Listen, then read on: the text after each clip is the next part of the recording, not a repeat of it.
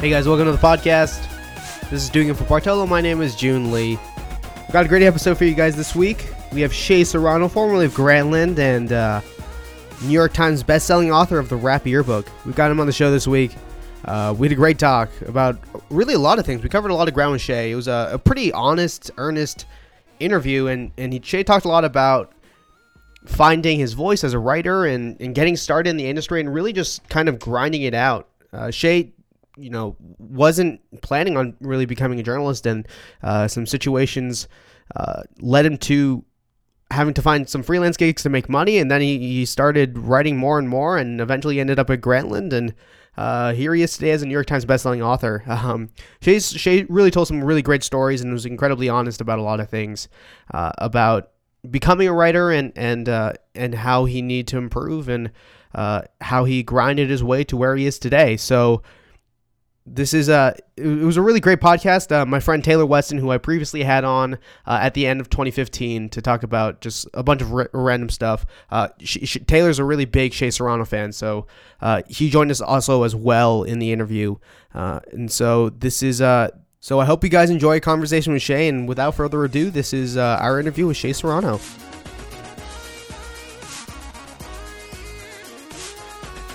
Today on the show, we've got Shea Serrano, and also on the line we have my friend Taylor Weston, who is a Shea Serrano superfan, if I say so myself. Yeah, I'd say that might be accurate. So Shea, so you live in Houston now. Are you from Houston? No, I'm from San Antonio. Oh, okay. What was it like growing up in Texas? It was the best. That's what it was like. It's the best state in all of the states, so it was fun. So what were your sports loyalties growing up, other than like the Spurs? Oh, well, in Texas we do a lot of horse riding and rodeo stuff, so no, I was just kidding. No, mostly I just did basketball and football. I wasn't too big into baseball. It always seemed a little too slow for me. That was always my excuse, but I just was never any good at it. I couldn't hit the ball. It's an impossible thing to hit a baseball. Yeah, so I've been there. It's way easier to catch a football than a baseball. I'm out of here. I'm tired of being embarrassed. So you're a Texans fan now, though. So what was your team growing up? A football team? I don't really have one. Well, you just watch. Like, my dad was a big Cowboys fan.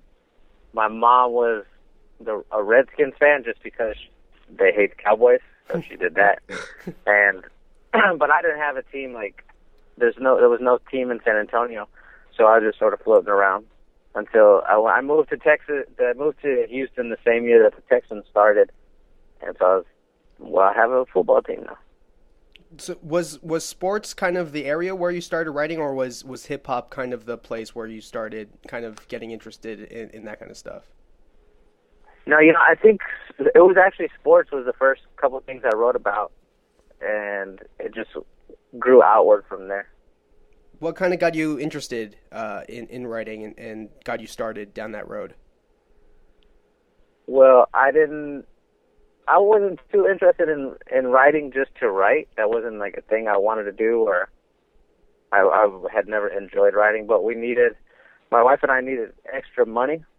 And so I was trying to find another job. I was working as a teacher at the time, and I couldn't get a job, like a part-time job at these places I was applying because they said, well, you already have a full-time job. We can't hire you because we don't know if you'll be available when we need you. So I was just having a lot of trouble finding a part-time job. I needed something I could do from home. So I literally Googled work from home on the computer, and writer was one of the things that came up, and I was like, all right, I'm a writer now. Just howto.com, basically. Yeah. So so when you started writing, did you kind of have any sense as to what you wanted your voice to be, or what kind of things you wanted to write about, what kind of perspective you could bring to writing in general?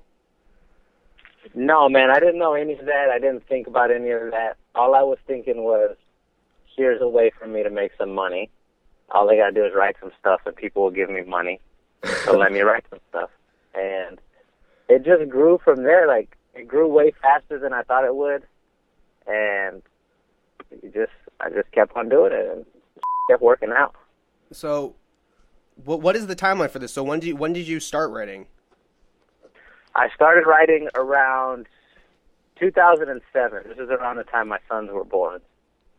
And my wife wasn't able to go back to work. Originally she was going to just stay home for a couple months and then go back to work. But she ended up having some complications in her pregnancy, and all this crazy stuff was going on.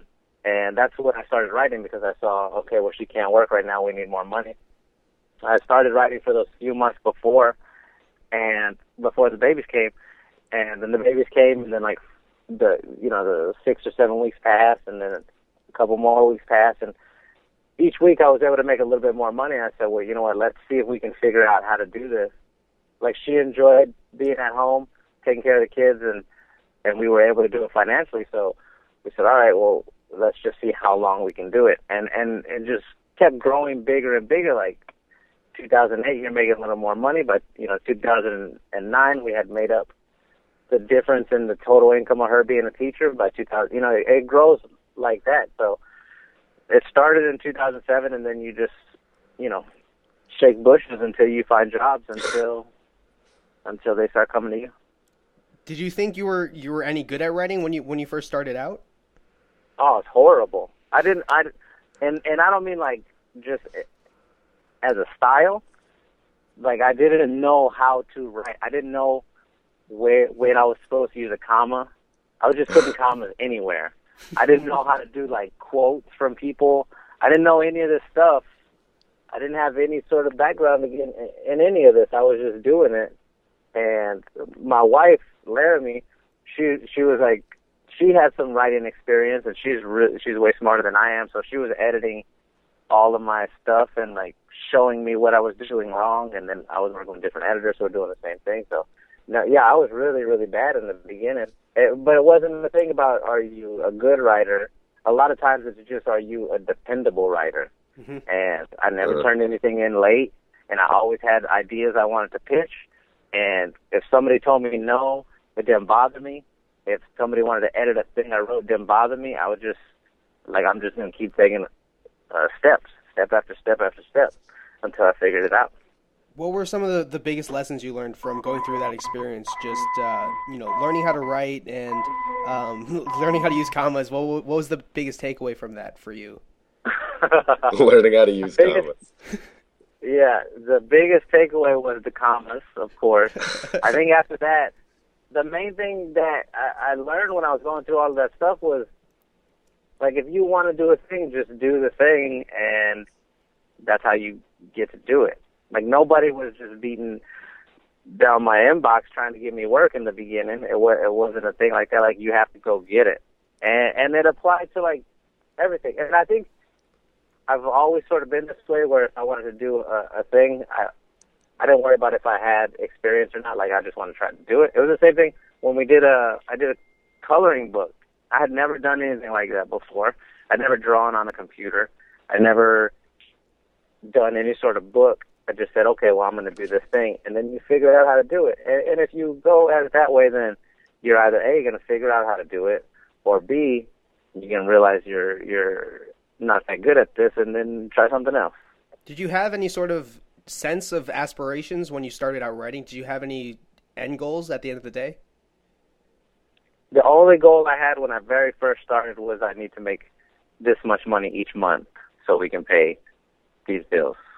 That's all it was. And I think for me anyway, when I was approaching it in that fashion, it makes things a lot easier. There's no this romantic backstory about me sitting in this coffee shop with like a black turtleneck on, typing away on my laptop. Like, it wasn't a thing like that for me. All I knew was that the car note comes on the 15th, and I need to have $453 to pay it. And then the other bill comes on this day, and I know I need this money on this time, so I'm just trying to get to that point where I can pay those things. That was the only aspiration. After you start figuring it out, then you're like, oh, this is kind of cool. Like, it would be neat if I wrote. You have a list of places you want to try to write for, and you're checking them off that way, but not in the beginning, no. Did that maybe sense of desperation in terms of like making sure that you need to get that hit a certain money threshold every single month. Do you think that helped improve your writing in any way? I think so, yeah, because you have to get good at it if you want to be good at it. And that sounds like a silly thing to say, but that's the way it works. Like, if you want to make more money, then you got to be good, so get good. And so you have, like, I'm reading books on how to write. I'm researching these different things. I'm trying to find writers who are successful in these same fields I want to be in, and I'm reading how they write. And you have to do, it forces you to figure things out when you know what your end goal is. Who were some of the writers that you were looking at? There were a few different people. I can remember when I first started out. As far as like books and stuff go, the very first book I remember buying when I wanted to be a writer, I realized it was a thing I was going to try to chase down. I bought this book by Chuck Klosterman. I think it's called Chuck Klosterman 4 or something like that. And there was a bunch of, it was broken into sections, but one of the sections was a bunch of profiles he had written, and that was the thing I was interested in doing. So when I saw the book, I said, okay, let me get this. And then I ended up liking it, and so I checked out his other books and stuff.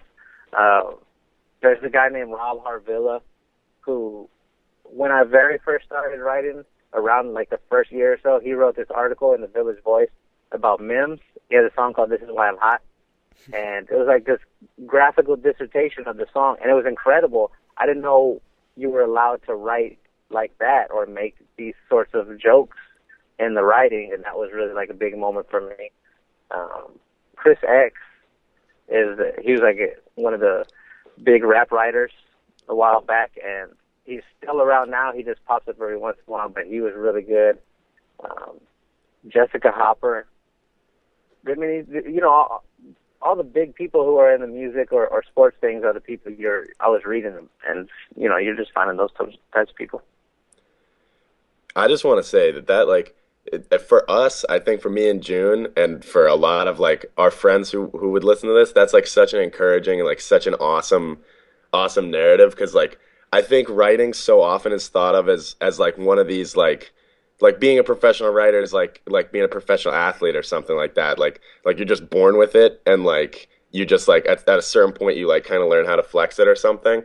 But like it like at this point it's like you're naming those names. Honestly, I don't know who like any of those people are. But like for us, it's like our list is like Shea Serrano and Bill Barnwell and like people like that.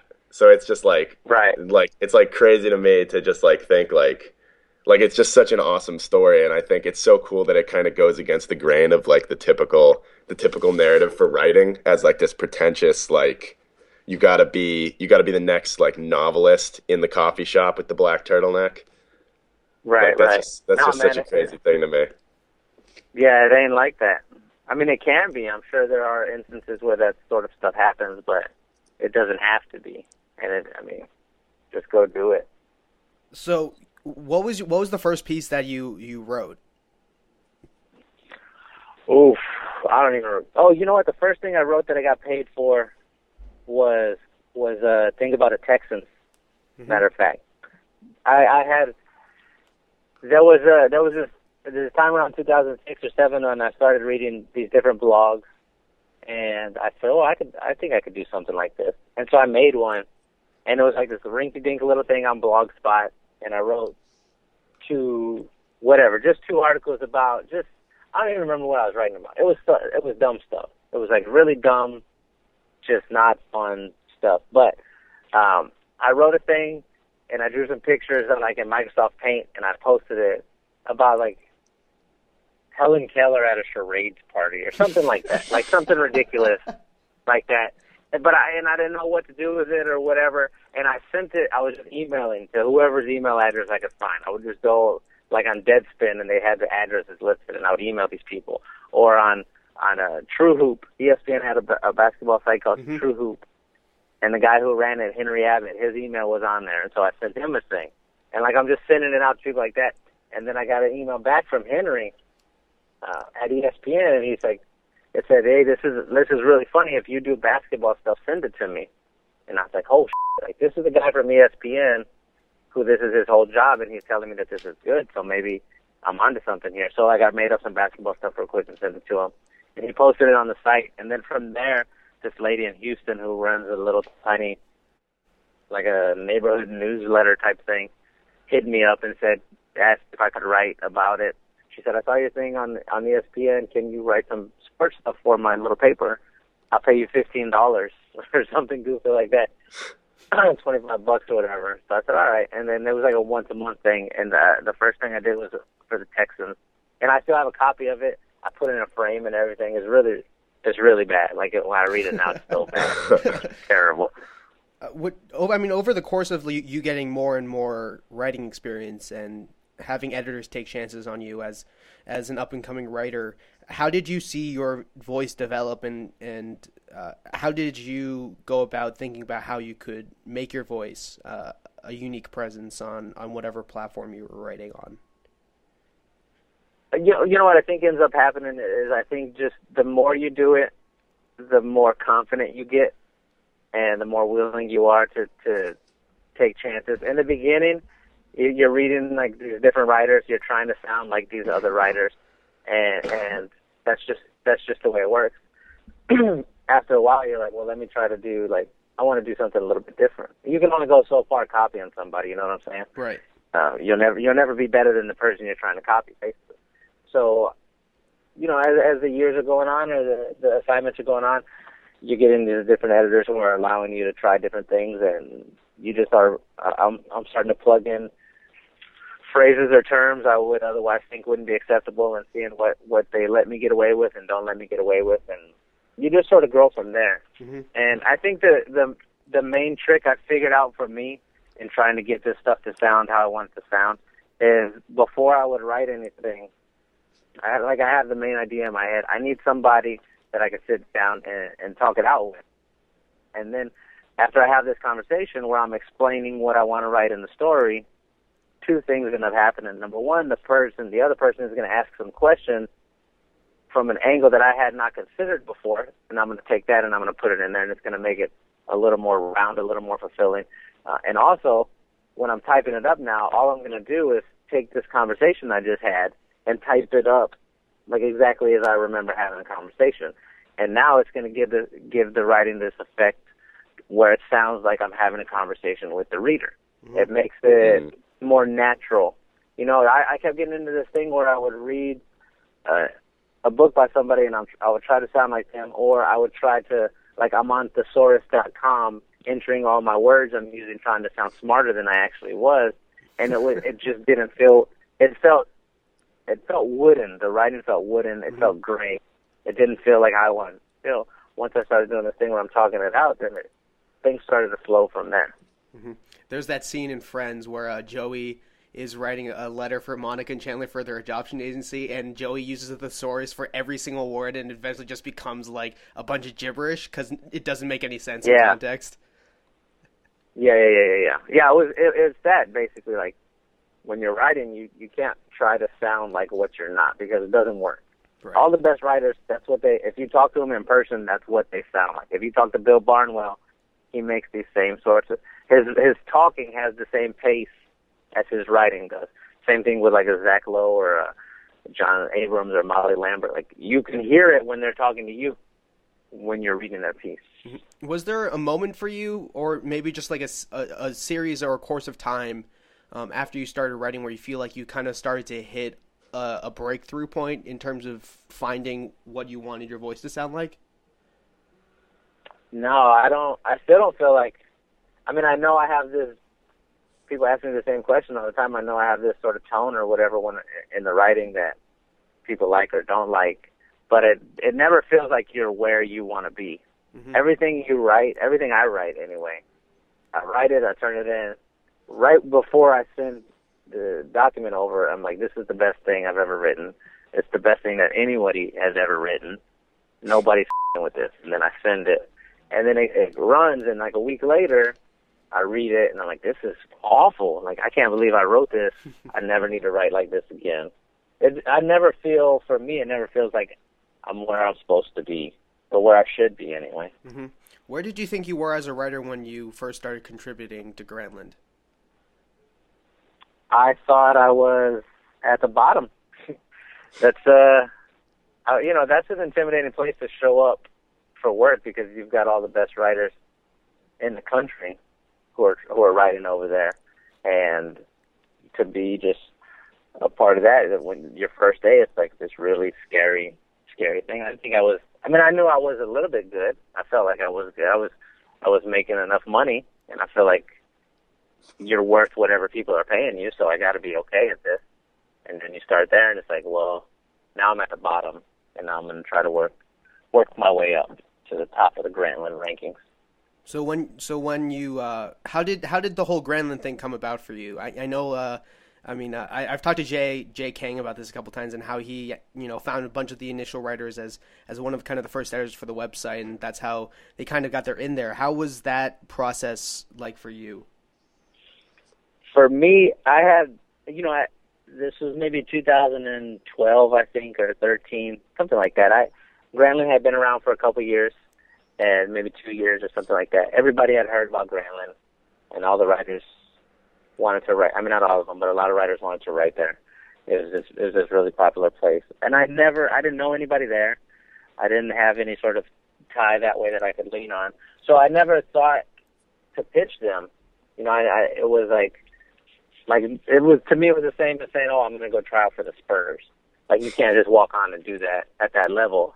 So I didn't have any thoughts about doing that, and I was working at the time. I was writing this weekly column for LA Weekly, and it was like a syndicated type thing, so it was going through all the Village Voice papers. But I wrote an article there, and Molly Lambert, who was the staff writer at Grantland, she saw it, and I guess she liked it, so she sent it to her people over there, and then she hit me up that way and said, "Hey, we saw this thing that you wrote, and we want to see if you have any interest in writing for Grantland." And it was like, boom, there you go. I still have a picture of that message. I took a screenshot of it. I remember. I still have it on my phone to this day. Was it intimidating for you to step into this writing institution that was garnering a very high, was very highly regarded among people in the pop culture and sports realm? What was that like for you? Yeah, it was intimidating. It was scary. It didn't feel real until they flew me out to LA to meet everybody, and then that was like an overwhelming experience. Because before then, I'm just sending an email to another place now, like a different person, right. And so you're sort of able to just squint a little bit and not pay any attention to it and go from there. Well, when you show up to the office or when you meet Bill Simmons or Dan Fierman or Zach Lowe and these guys, it's like, oh, this is real. What was that first day like for you? What do you remember from that day? I remember the first time I saw Bill Simmons when he walked in the office. If you're a writer, you read him, and I was reading him before I was even a writer, so that was like a big thing for me. I remember they had called us all out there. It was they would do a big meeting before each basketball season, before each football season, and everybody sits around this big wooden table, and they have sandwiches and drinks, and you pitch your ideas about stuff you want to do for that season. And so I'm in there, and Bill Simmons is there, and Jonathan Abrams is there, and Jason Concepcion and Andrew Sharp and Zach Lowe, like all of the guys are in there, and it's just like, it was like a crazy thing, Mm-hmm. That was a big moment for me because it felt like, okay, like I'm supposed to be a part of this. I didn't feel like I was a part of it, but I felt like I was supposed to be. Like, that's why they had me in there. It was just this cool thing. What was that what did that realization mean to you? Being in that room with all of those, these great writers and Bill Simmons, and being a part of this thing that was kind of working towards this very great journalism, media goal. What did that mean to you, kind of realizing that? More than anything else, it just felt like validation. It felt like the stuff I was trying to do was valuable, and that's like a big boost to your confidence. Now, again, at the same time, I'm sitting in there, and I feel like if we put all these guys in order, I'm at the bottom. And then we're pitching ideas, and all these super smart people are in there, and they're going, and they're they're pitching their stuff, the things they want to cover. I'm literally sitting next to Zach Lowe. Zach Lowe is on my right. Zach Lowe is the best basketball writer in the country, and I know this, and everybody else knows this. And so he pitches his ideas, and then I have to go after him to pitch mine. I'm the last person to go. This is like I have to do my shooting practice after Steph Curry does his shooting practice. Like, I just feel like a moron. Zach Lowe sends out, like, just with the greatest of ease, 8 amazing ideas for stuff that he wants to do for the season. And then it's my turn, and I'm like, yo, what about if we do a basketball tournament and it's like only white basketball players? Or what about if let's film like a fake commercial where, you know, the sad adoption puppy commercials, like, let's do that, but with free agents. And, like, there's just the dumbest things you could think of, and they're all laughing, and I'm not certain yet if they're laughing at my ideas or if they're just laughing at me. So it was like, it just felt, I mean, it's a weird feeling, man. Mm-hmm.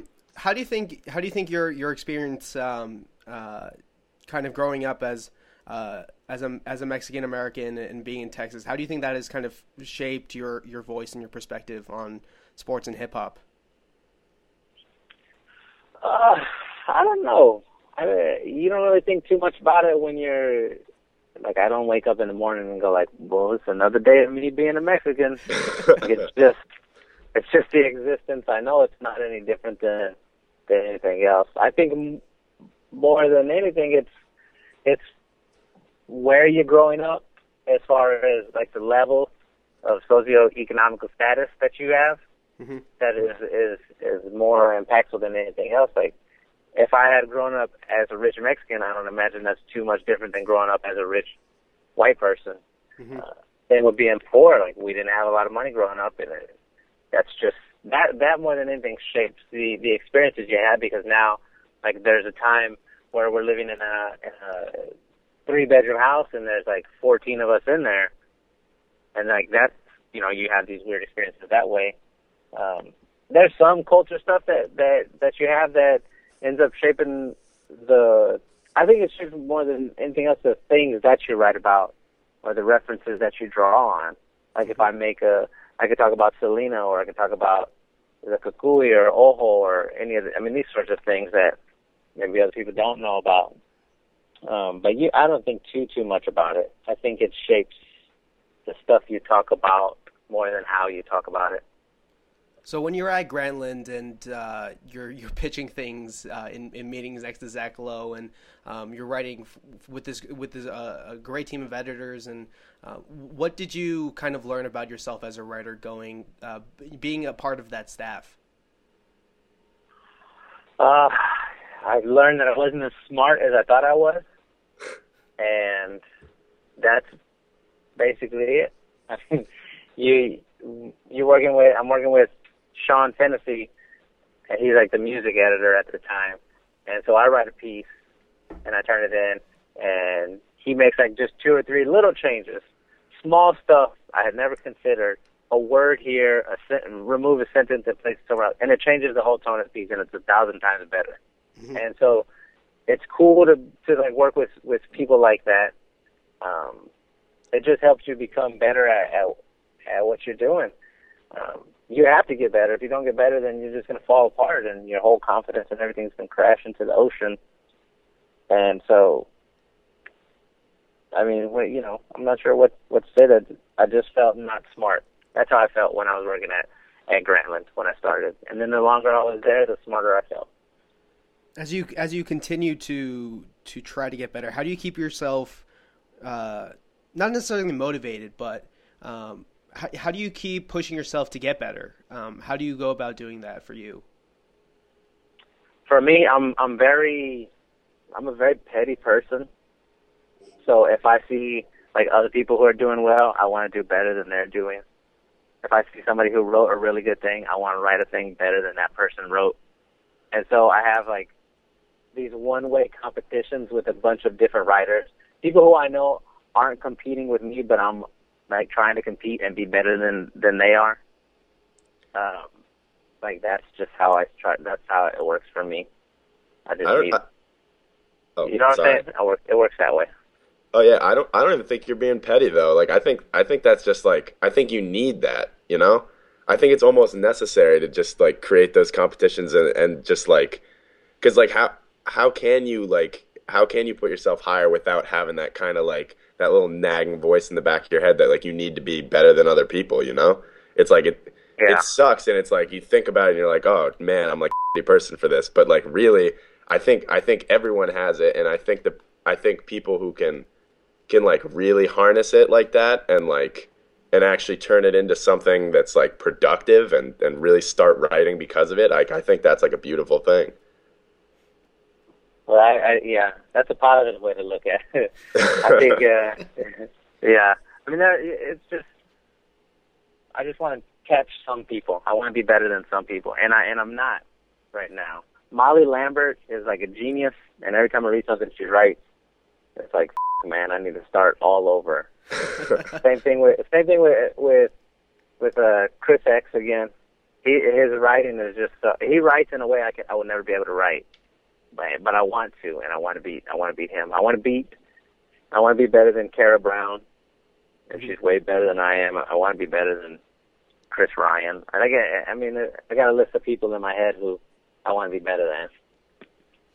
And at what point do you think it like was that always there? Because you like obviously we've talked about that it started being like it was to get checks, you know. But like, do you think it like there was a certain point where it really became about the writing and really became about like being the best writer you could be and being better than those people, you know? You know what? I can remember since I've been a little kid wanting to be better at stuff than other people and not being better than them and like that being a force that just pushes you. I don't remember exactly when it happened with writing. I think maybe after I realized I was going to be able to make a career of it is when that change happens. But yeah, I mean, ever since I was little, I remember I had a cousin who came and lived with us. His name was Brian. He was an older cousin, and he was like the cool cousin in the family. And he was taller than me, and he was more handsome than I was, and he was better at everything than I was. I think he was like 2 years older than me, if I'm not mistaken, 2 or 3. And so he came and lived with us, and we had a basketball goal at the time. And now if I'm playing basketball with my friends, my other 7th and 8th grade friends, I'm better than all of them. I can beat all of them. But now he shows up, and he lived with us for 6 months or something. And he just spent those 6 months kicking the shit out of me in basketball every day. Like I could never ever beat him. I just couldn't. He was too good. He was unstoppable. I'm in the 8th grade at the time or whatever. He's a 10th grader, and he shot it too well. He dribbled too well. He was too strong. I just couldn't beat him.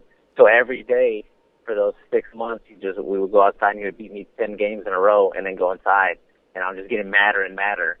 This is my whole childhood growing up. And I remember he moved out, whatever. I never got to beat him. I came back home in college, and we were hanging out. We played basketball, and I finally beat him, and it was like the best feeling. This was years and years afterwards, and he probably didn't even remember any of this. But yeah, ever since I've been little, it's been like that.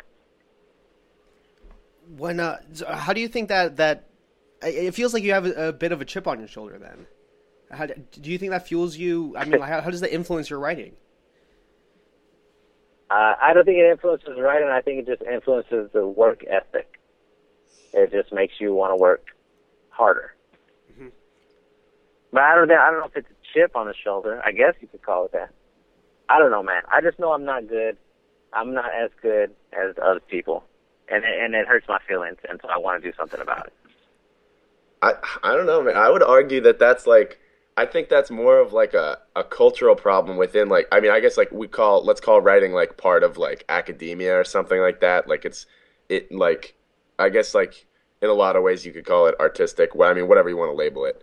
But like I think there's kind of this problem that like stuff that's for like the common man, stuff that's relatable, you know, like your writing isn't full of a bunch of thesaurus words that we all have to be like, oh shit, what's this guy saying? Like, you know, like your writing doesn't make people feel uncomfortable when we read it. Like, sure, I don't know about rap compared to you, so like I'm a little bit like that. I'm like, oh, like maybe I gotta get some context, do some research so I can actually read this effectively. But like, I just don't think it's any worse. I think it's like I think it's just like a whole other arena that's just as valuable on its own, you know? Right, right. Well, that's good. That's it. Just pouring my heart out. No, I get it. I understand. So, what are some of the experiences that you had at Grantland that you couldn't have at the beginning, maybe even imagined of having when you were just kind of first starting off as a writer and learning how to use commas and figure out grammar? Some experiences. I would say, there were times where you'd have these different people who you look up to, and they would pull you aside and tell you, like, you're doing a good job. Like that's a big thing. If there's somebody who you admire and they say, "Oh, this thing you wrote was really good." Like I remember those sort of situations happening, and it just means a whole bunch. So every once in a while that would happen, and it's just a cool thing, man. Who are those people for you?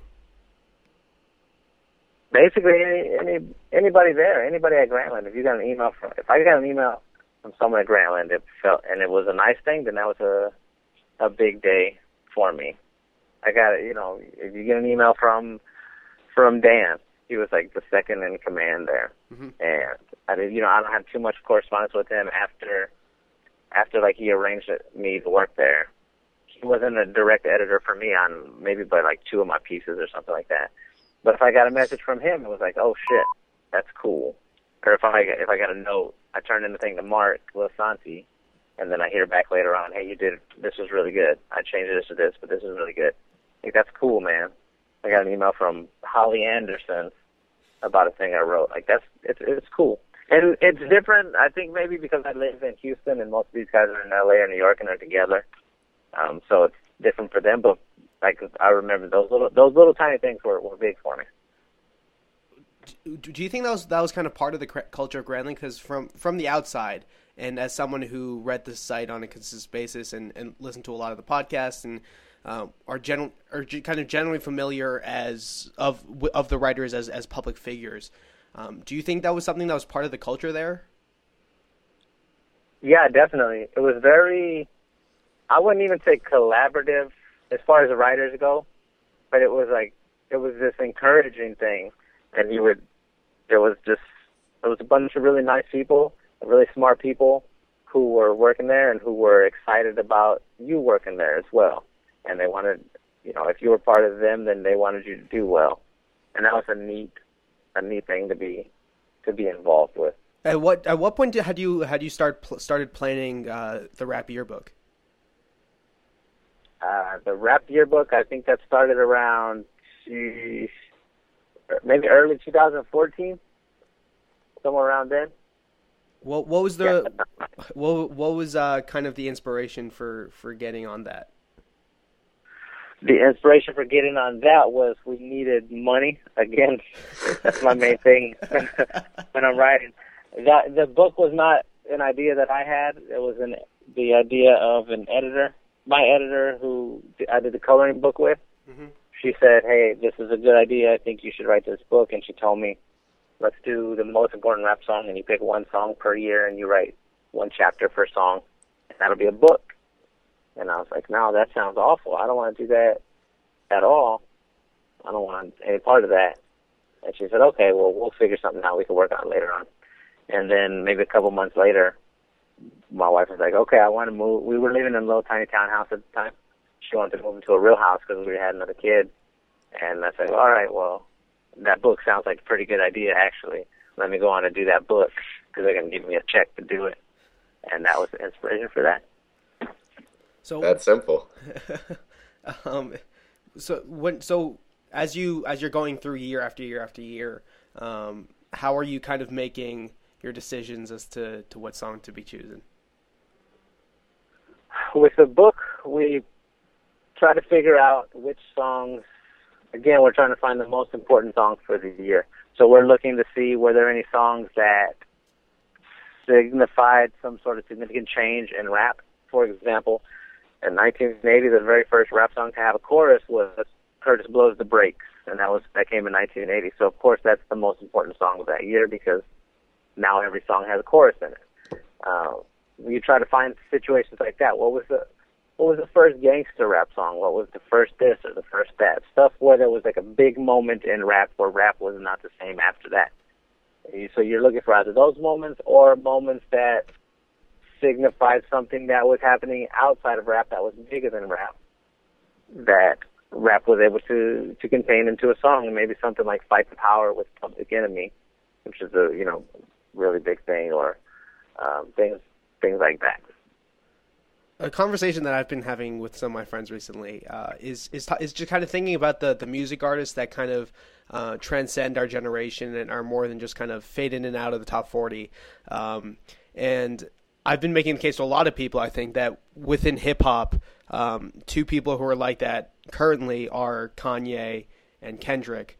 Not that that's like a hot take or anything, but and with Waves coming out, or whatever it's going to be called, So Help Me God, Swish, whatever.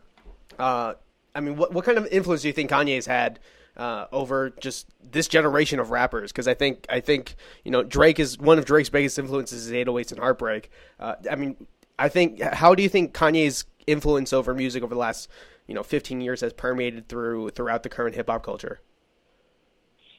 Well, Kanye was the one who sort of snatched rap away from, it was going back into a gangster phase. This was 2003. 50 Cent had come out, and Get Rich or Die Trying was one of the biggest selling rap albums of all time. He had In the Club, he had all of this stuff going on, and it seemed like maybe rap was going to start to lean in that direction again. And then Kanye showed up, and he pulled it towards him. He pulled it towards this where you don't have to be a gangster anymore, and you can be a college dropout or whatever. You can be a smart guy. You can be this sort of stylish person, and each album that he's put out has done something a little bit different. You mentioned 808s and Heartbreaks. Yeah, that's the direct line descendant for what Drake ended up doing. And then, what Drake did ended up changing the whole group of rappers as well. I think he's been the most influential at least the last decade for sure. He's just always making it to where you can do other things than what's being done. So with Kanye, what are your kind of expectations for the next album, especially with the first two songs being dropped on SoundCloud? What are you kind of expecting from him? I'm not all the way certain. I was totally wrong with 808s. I didn't expect it to sound like that. I was definitely wrong with Yeezus. Like each album has felt completely different and separate from the last one, but they all are sort of unified with the same themes. So he made a joke on Twitter. I think it was a joke about how this was going to be a gospel album. It very well may actually be a gospel album. If somebody was going to do it, he would be the guy who could pull it off. So I have no idea what it's going to sound like. I hope it's a new thing. I hope he doesn't.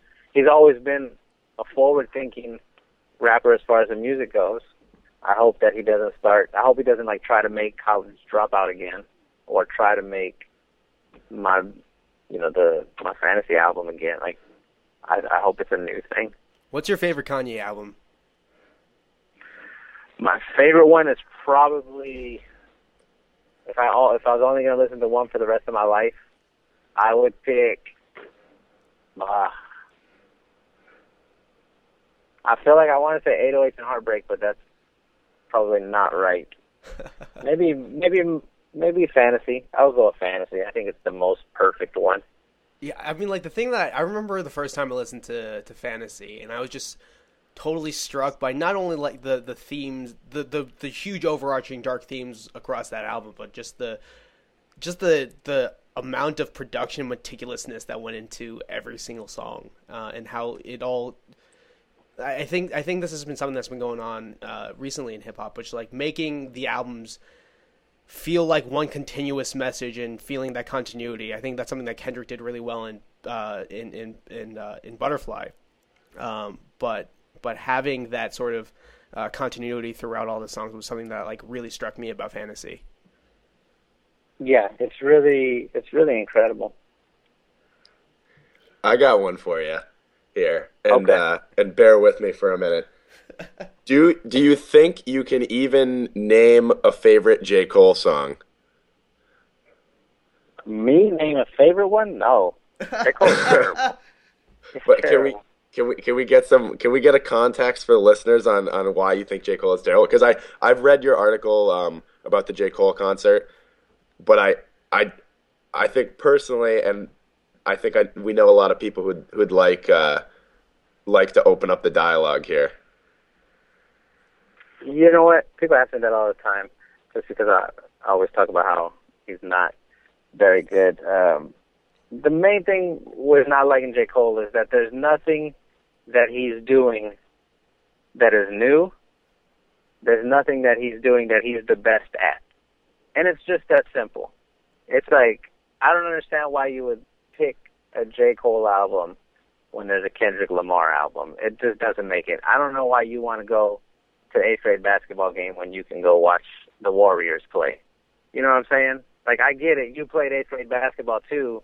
That doesn't make it better than what the Warriors are doing. Do you, And well, that's all that it is.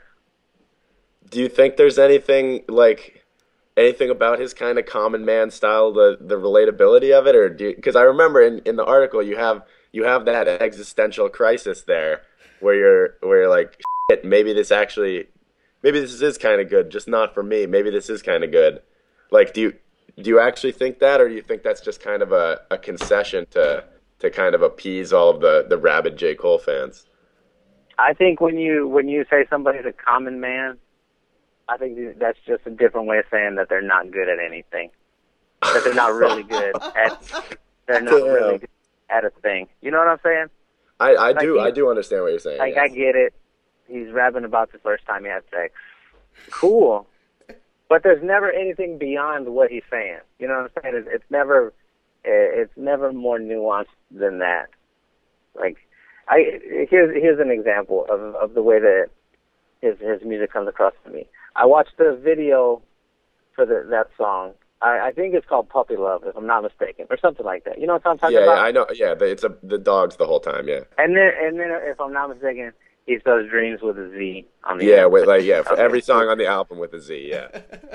Like, come on. Okay, but so there's like so I saw the video. I remember somebody sent it to me. Hey, check this out. Whatever. You're gonna like this type of thing. Everybody always sends me all this stuff that J. Cole does because I think it's funny. And there's a part in the song where he's mentioning something about how somebody's, like, the dad was mad. Somebody's mad at him or at the girl or whatever for what they want to do. Are you familiar with this part of the song? Are you familiar with this song at all? Yeah, I am familiar with the song. I can't I can't remember the exact lyrics, but I do I can place that in the narrative, in the complex narrative. Yeah.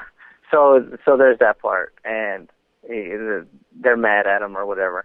And in the video, when they show it, when they say, like, he's mad at me, the video cuts to a shot of a guy pointing his finger being mad at the dog. And, like, that's the whole J. Cole thing in a nutshell right there. Like, he's saying it and he's showing it to you, and this is what I'm talking about. And it's just a corny thing to do. It's just like, what? Like, I don't like it. I'm not a fan of that. I don't need to be spoon-fed to me. I get it. I get what you're talking about. Who are some of the young guys? Who are some of the young guys in the game that, or just some of the newer guys who have become popular over the last couple of years that you think are doing interesting things? Like, I'm personally fascinated by Chance the Rapper's strategy after dropping Acid Rap and not signing to a label and then doing Surf with Donnie Trumpet. I mean, what has been interesting to you? Yeah, Chance the Rapper is good. I'm a fan of any of these rappers who, their music, when I listen to it, it feels to me like it's a thing that they have to get out. It's a byproduct of their existence. If you make me feel like that when you're rapping, then I'm going to like your music. Chance the Rapper makes me feel like that. He makes me feel like this is a thing inside of him that has to come out, and that's all there is to it. And so it's good. It's good to me. As far as other new guys, there's a group out of Dallas named The Outfit Texas, and their music makes me feel the same way. It makes me feel like this is a thing that they need to get out, and they're not explaining anything. They're just making it, and it's really great. There's a young guy in Boston. His name is Cousin Stiz. Oh, yeah, we're going to bring up Cousin Stiz. And his music, when I listen to it, it feels completely natural, and it makes me feel like he's not doing anything except what his heart is telling him to do. He's not sitting there going, oh, I should have a song on here about the first time I had sex. Ooh, I should have a song on here about the first time that this happened. Ooh, I should have a song. Like, it just doesn't feel like that when I listen to him. He has a song, and it starts out, and it says, I'm the fucking Fresh Prince. And I was like, oh, my God, like, I've had that feeling before. I understand this thing. Like, I can hear the emotion in his voice. This is great. So I got a follow-up question, actually, on my J. Cole question. Did your cousin, who, Brian, I think his name was, who was really good at basketball, have, like, a fro or something and, like, a goatee, and he was really lanky? No, you know what? He had red hair. He's the only one in the whole family who had red hair. A Mexican with red hair, if you can even imagine that. Louis C.K. is a Mexican no with red hair. That's true. Louis C.K. is probably the only Mexican with red hair in, like, the public eye. Yeah, but he's like kind of Mexican. Yeah, we can Brian. probably count him as a fake Mexican, I think. Brian is a real Mexican. And then also to kind of go on the other side of the kind of the new artist conversation, what do you think about a guy like Riff Raff from the Houston area? To my understanding. Yeah, he's from around here.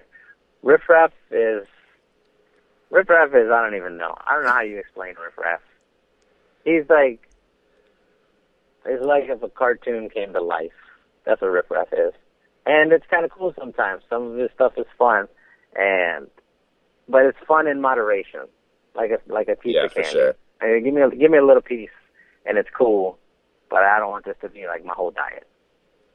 Do you think, and I mean, I have my own opinion on this, but do you think his whole thing is just, it's got to be just like a character, right? Or you think that's the real Riff Raff, that dude with the tattoos who's now like 300 pounds of pure muscle?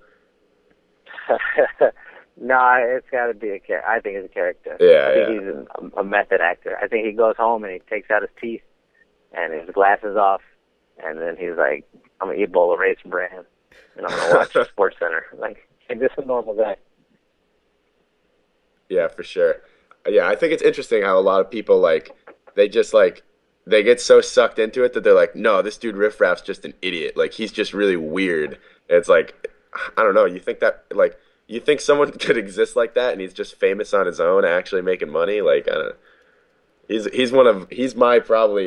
I'd probably say he's my favorite figure in the rap game right now, just because he's such a frickin' like I guess I don't have enough historical context to be like, has this ever happened before? But not to my knowledge has anyone ever done that, you know?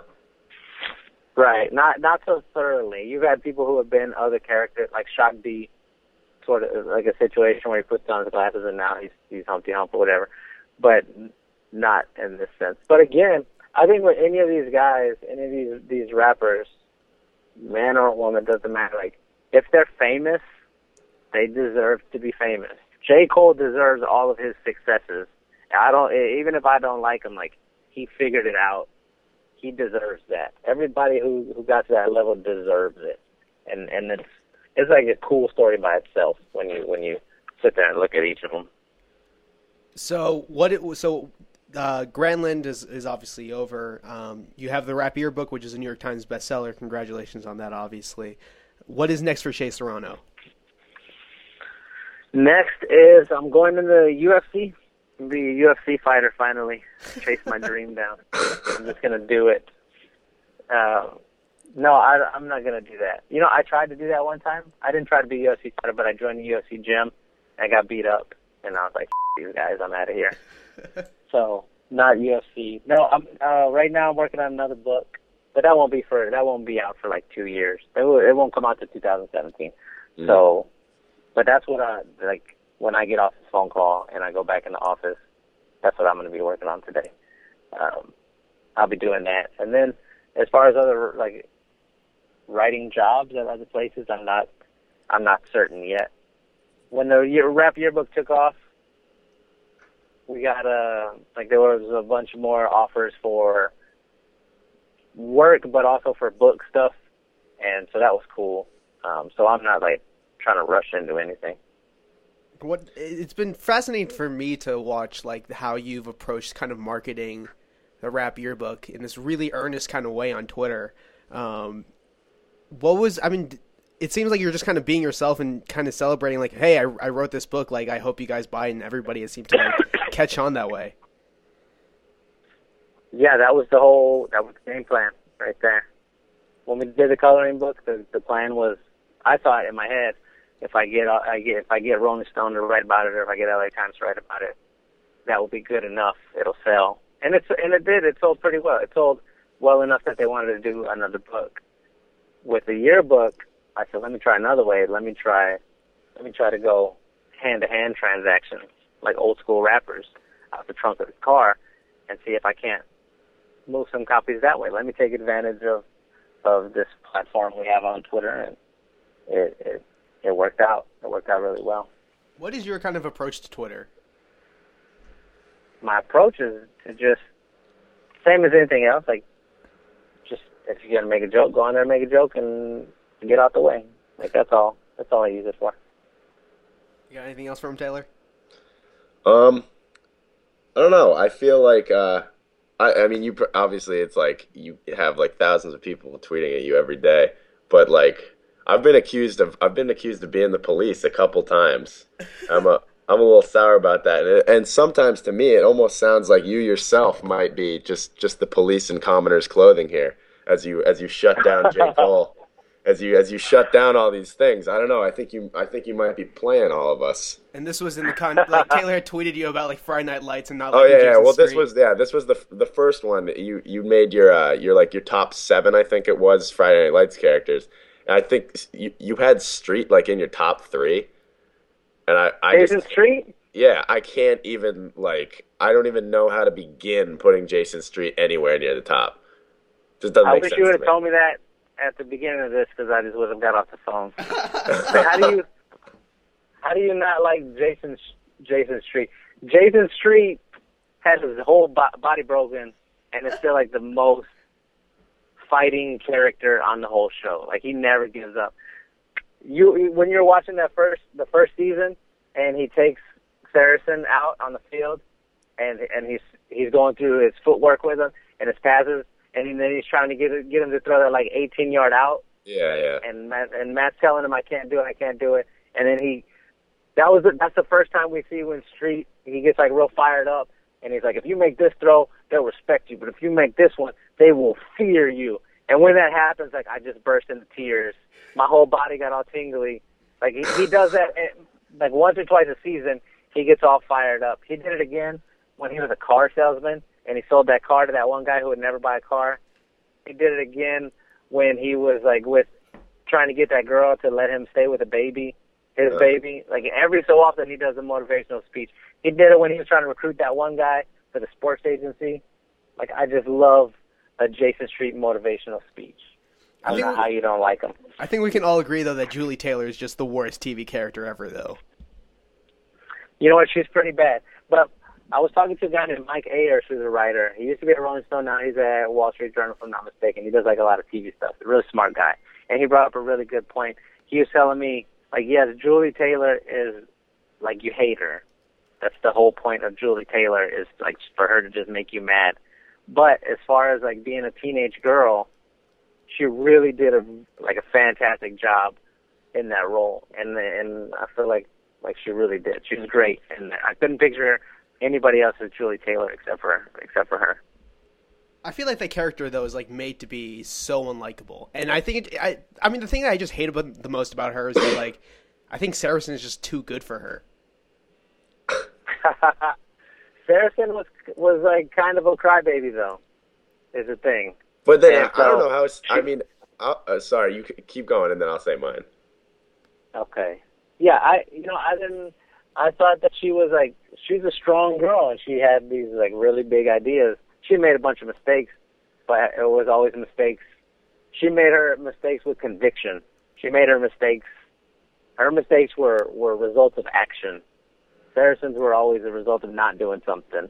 So, pick your poison there. I just don't know how, and I know it's very hard to say this about a character who's in a wheelchair, but Street is kind of a crybaby too. There's so many angsty ass Street episodes where he's like when he's with that dude, when he starts playing in the wheelchair. Was it wheelchair basketball or was it something else? No, it was Powerball.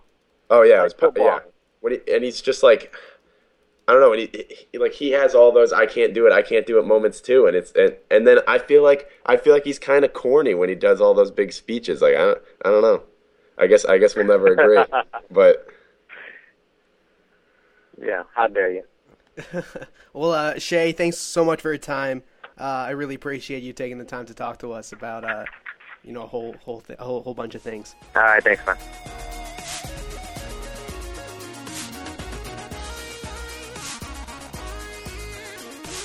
Thanks again to Shay Serrano for coming out to the show this week. If you want to follow Shay on Twitter, it's at Shay Serrano. Make sure to check out the Rap Yearbook. It's a great, fun reference book for hip-hop, and it's just incredibly well-researched and is a really fun read. So make sure to go check that out on Amazon or any book retailer near you.